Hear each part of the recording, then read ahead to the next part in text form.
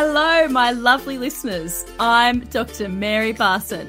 And I'm Dr. Lucy Burns. Welcome to this episode of Real Health and Weight Loss. Good morning, gorgeous listeners. I am super excited to be with you today because I have the most amazing superstar guest from Adelaide. She is an absolute dead set legend. Her name is Dr. Lorraine Lawler-Smith, a guru in the whole low carb and keto world, and I am thrilled to have a chat with her today. And if you are confused or concerned about your cholesterol, then Lorraine is the woman for you. Lorraine, gorgeous thing, welcome. How are you? Good morning, and thank you so much for having me on, Lucy. You know, I'm just such a big fan of what you and Mary do, so I'm thrilled to be here. Well, lovely. I'm thrilled to have you because I know that, like many of us, you did the, standard general practice, the hard slog of general practice for many years, and then, moved into the world of metabolic health, which is just phenomenal. So I'd love you perhaps to tell us a little bit about why you did that. What was your journey there? So about 5 years ago, I was obese. I was pre-diabetic. I had fatty liver and I had sleep apnea. And I was following all of the advice that I was giving my patients and all of the advice which is in the standard medical world. And I was getting fatter and sicker.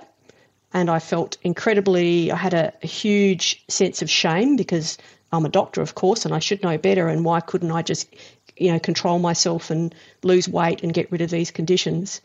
And then I came across low carb and it changed my life.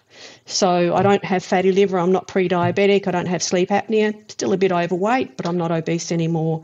It completely changed my life and I feel so much better and I feel that I've got a sense of control over my future health and my future destiny. And then I started talking to my patients about it and realised that this is such a powerful tool. You can reverse diabetes with this. So you can have someone who's diabetic on multiple drugs and 3 months later they're not diabetic, they're on no drugs at all. And once you see that, you can't unsee that. Now, having spent 35 years of watching people get sicker and sicker and writing more and more scripts and really them not making a lot of difference to the progress of disease. And all of a sudden, a conversation about lifestyle and reversing the disease is absolutely life-changing. So I left general practice about 15 months ago and I now just do full-time low-carb and ketogenic lifestyles. And I just love my job. I've gone from a burnt-out general practitioner who didn't want to work anymore to someone who gets up every morning and loves going to work, and I just love what I do. I love that. I love that. And you know what? You and I are so lucky because once you see, as you said, once you see the benefits and the changes to people's health with low carb, you can't unsee it. And I know lots of people feel this way, but then we get to work in a job where we can talk about it all day. And I know other people sometimes feel like they have to kind of sort of restrain themselves, like they're being a bit of a zealot. And I just go, well, I'm so lucky. I get paid to be a zealot. Hooray. Yes. I agree entirely. Yes. In fact, sometimes it's hard to shut it down when I leave work. Yeah. The people around me don't really want to hear about it too much more. So, yes. Yes, I know. So, yeah, it's wonderful. The interesting thing I think that happens in general practice, and you mentioned this too, is that, if you read any guidelines, the first thing that will always be is attend to lifestyle. But most doctors don't know how to, well, I think probably one of the lifestyle advice were giving, you and I used to give, is unhelpful and incorrect. And it wasn't working. So then what happens is that now doctors don't give lifestyle advice and they just, many times will go straight to the script pad. Yeah, I agree entirely. So, I did 35 years of eat less and exercise more and it just doesn't work. And anybody who's done it will know that it doesn't work. And saying that to someone is A, setting them up for failure, but B, setting them up for a whole negative cognition about themselves. So they've been given this advice and it doesn't work. Well, there must be something wrong with them. And therefore I'm lazy, I'm a glutton, I'm whatever. And it just sets up this whole negative self-talk. And then we have patients who come in who are ashamed of where they are And that's been generated by what we've been telling them. So if you tell someone to do something that doesn't work, it's just a disaster for them from a health point of view, but also from a cognition point of view, from a self-esteem point of view. Oh, could not agree more. Could not agree more. And as you and I were talking off air, the tool isn't working, so, we internalise, blame ourselves, and we'll use sometimes really negative language to try and motivate ourselves, which again becomes really unhelpful. Yeah, completely. And I think it's a real gift that I was sick. It was a real gift that I was obese and pre-diabetic, because if that hadn't happened to me, if I'd just been one of those naturally skinny people with a great metabolism, I would be looking at these people coming in and saying, well, you're just not listening to me, are you? You're obviously not doing what I'm saying. And I would have blamed the patient. Whereas because it happened to me and I was following the advice and it wasn't working, it allowed me to see the folly in what I was doing. So I just think it's been a great gift to me that I was metabolically unwell, because it's brought me to this place where I'm really happy to be. Yeah. Oh, I love that, Lorraine. And you're right. I mean, I think for a lot of people, they go and see, and again, I'm not going to generalise completely, but they may see a nutritionist or a dietitian who's often young, and young people are usually, not always, but usually more metabolically flexible and don't have the same issues that you and I both had of trying to eat low fat. Like, I cannot believe how much low fat food I ate for so long. Processed, but it didn't matter because it was low fat. Lolly snakes didn't matter because they were low fat, fat free. And it was like, no wonder. Because here I was thinking I was being, and I'm using, inverted air quotes, good, because I was following this low-fat diet, but it just made me sicker and sicker. Completely. And I think the sad part about it is people out in the health professions, dietitians included, are being taught the wrong thing. So the new dietitians, we had a dietitian working with us as a receptionist. Sorry, she was a dietitian student working with us as a receptionist, and she was talking to us about what she's being taught. And calorie counting and low-fat eating and eating less and exercising more is what they're being taught. I don't know about medical schools. I presume it's the same. So we are still being taught stuff that just doesn't work. And it just blows my mind. I don't understand why we're doing that. No, again, we can dive into that, but we do know that there's a lot of changing belief systems can take a long time, and lots of people need to hear the information a number of times, or really need to have the evidence almost need to be slapped in the face with the evidence before they're actually prepared to entertain the idea that maybe what they've been saying for the last 20 years is wrong. And, you and I both know this with cholesterol medications and lots of medications, that when I was going through medical school, statins had just been invented. They were meant to be the best thing ever. They were going to save lives. And, I didn't have the skill to be able to critically evaluate the propaganda, and particularly things like relative risk and absolute risk. I had no idea what that meant. So I just believed it. Yeah, completely. I mean, I used to come from a position of I followed guidelines all the time. I believed that the people that wrote guidelines were unbiased, and if they recommended something, that's what I do with my patients. I've moved away from that, and the reason I've moved away from that is because I think that the pharmaceutical industry has had a big impact on guidelines, and most guidelines are written by people who are receiving money from the pharmaceutical industry, and I think that's wrong, and we should be having guidelines from people who don't receive any money from the pharmaceutical industry. Unfortunately, most of the studies that are being done are driven by the pharmaceutical industry, and so I think we've got really distorted. I think one of the other things about guidelines is guidelines are really about population health. They're not about the individual sitting in front of you. It's all very well saying that this is a guideline for the population, but what about this person sitting here? What about for them? Does this guideline suit them? And I think it's really important for people to understand where they are metabolically, what their risk factors are, and the impact that any intervention is going to have on them. And if it's a statin, how much of an impact is it going to have? Yeah.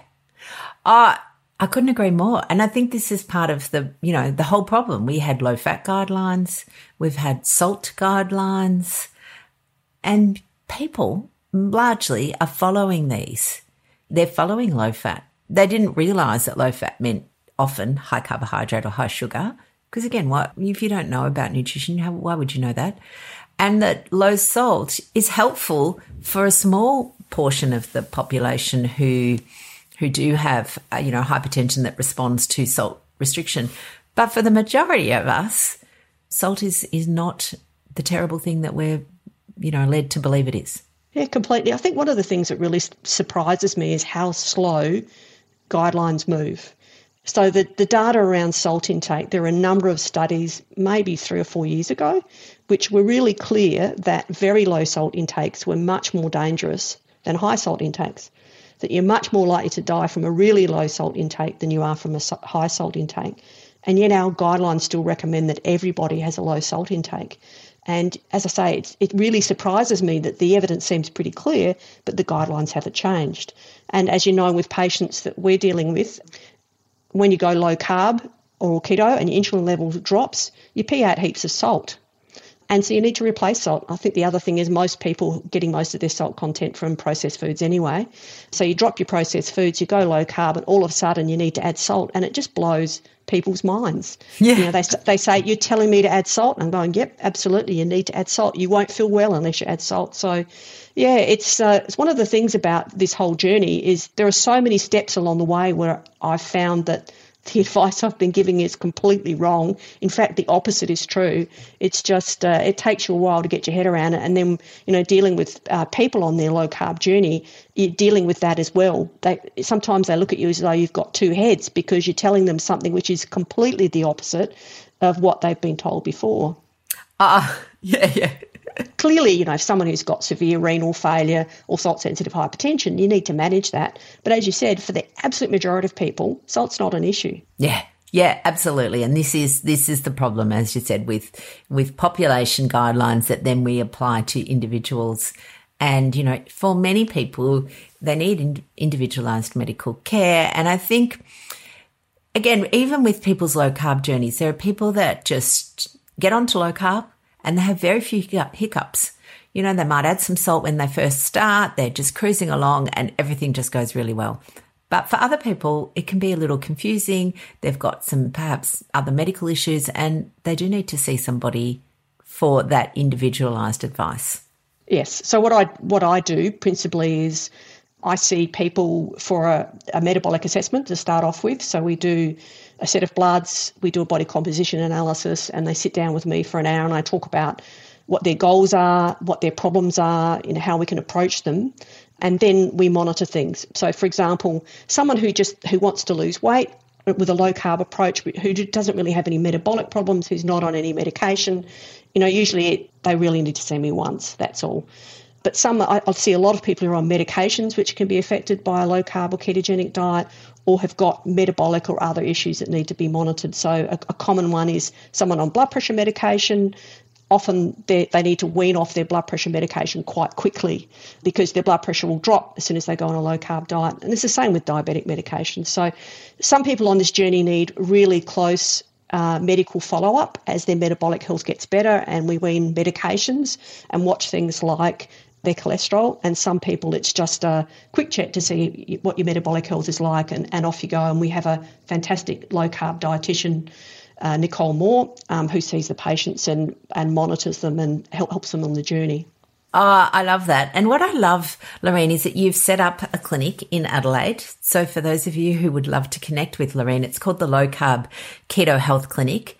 And as you mentioned, there's Nicole Moore, who was on the podcast a couple of weeks ago, another low carb legend and trailblazing dietitian. So she's a rare breed. And so people can book in to see you or organise telehealth and really get that personalised approach, which I think is fantastic. Yeah, well, we love it too. It's just great. And I love working with Nicole as well because Nicole's been doing low-carb keto for 15 years. She was sort of doing it behind closed doors when she was at risk of being deregistered by Dietitians Australia. So in terms of the dietary advice, she nails it. So it's just really good. I really wear the metabolic health medical hat, and she wears the dietitian hat. We've also got a coach, Jodie Bund. Some people really need some coaching as well around all of the stuff that you and Mary do so well around mindset and motivation, and dealing with things like shame and self-compassion. Often the mental hurdles, the cognitive hurdles, the emotional hurdles are bigger than any of the other hurdles. Yeah, absolutely. And I think that's the key. You're right. There's sort of, again, the two groups. One group that will just go off and do it, but the other group, particularly for those that have had a lot of diet trauma and really, and, like I was talking to one gorgeous woman the other day who was told her whole life, she was called Fatty Boomba. She was a chubbier child than her siblings, and so she was treated differently. She was given labels like little elephant, fatty boomba, come on, fatty karate, all of these sorts of words, and then told that, oh, you can't eat that. Your sisters can, but you can't. And so she's then developed, again, what we would call scarcity mindset around food, and that, just a whole heap of stuff that needs to be unlearnt and is unlearnable, which is great. But she didn't know these. She didn't know these reasons. Her tools, like you and I talked about, her tool was, oh, come on, stop being so lazy, it was negative self-talk, was berating, was, talking badly to her, well, not badly, but using harsh language to try and motivate herself because that's what she'd been modelled. Yeah, it's so sad, isn't it? Yeah. I see a lot of insulin resistance, as you do, huge amount of insulin resistance, and I would say probably 90% of the people who come in my door are insulin resistant. Most of them don't know they are. And we determine that on the basis of blood tests, or when we do a body composition analysis, we see a lot of visceral fat, which is the fat around your organs. And when I explain to them that they are working against their metabolism, they are working against their biology, and by doing what they're doing, they are never, ever going to achieve their goals, I often get people crying because, they've spent a lifetime of blaming themselves and beating themselves up, and it hasn't been their fault at all. No, absolutely not. Absolutely not.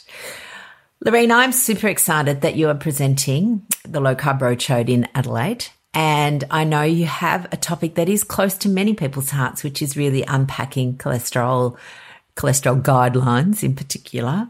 And a lot of people are very concerned about their cholesterol. Again, we've been told cholesterol's evil.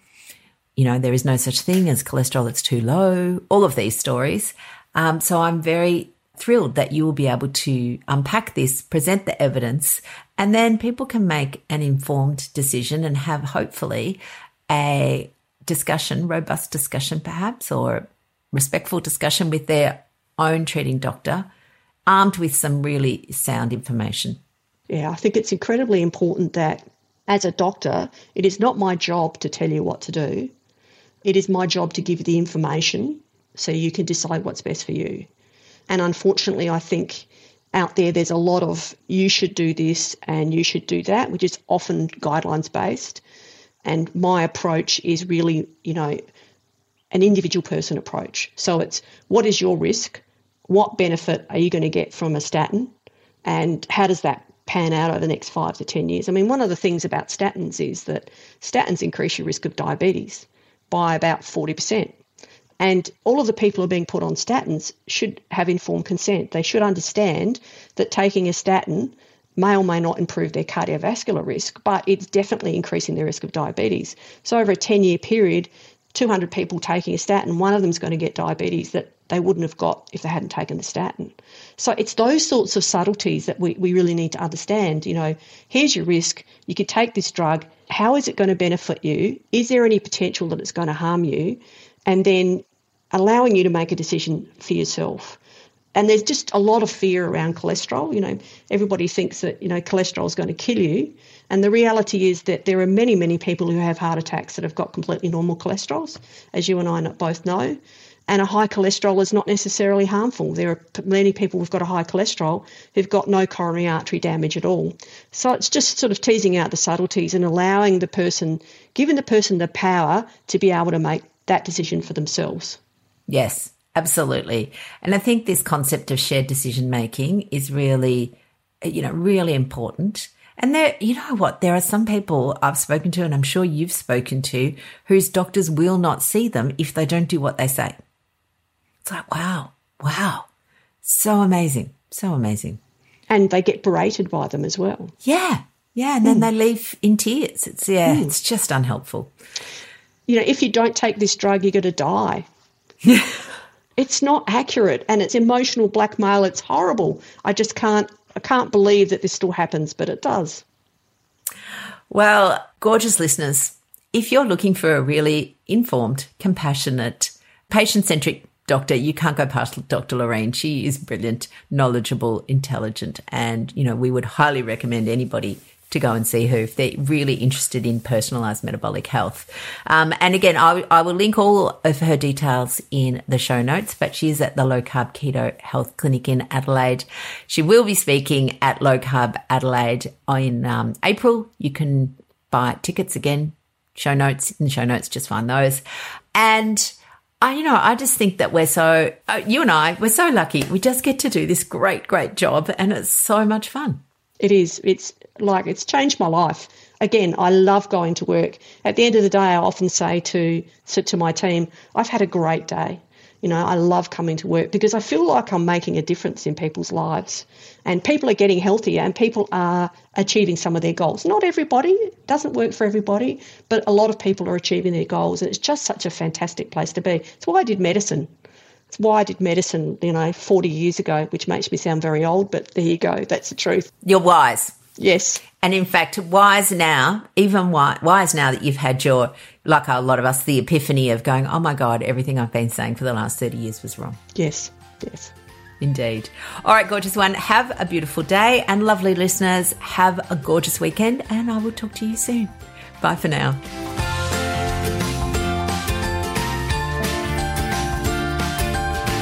So, my lovely listeners, that ends this episode of Real Health and Weight Loss. I'm Dr. Lucy Burns. And I'm Dr. Mary Barson.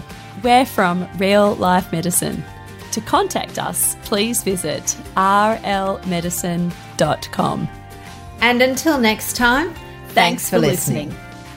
The information shared on the Real Health and Weight Loss podcast, including show notes and links, provides general information only. It is not a substitute, nor is it intended to provide individualised medical advice, diagnosis, or treatment, nor can it be construed as such. Please consult your doctor for any medical concerns.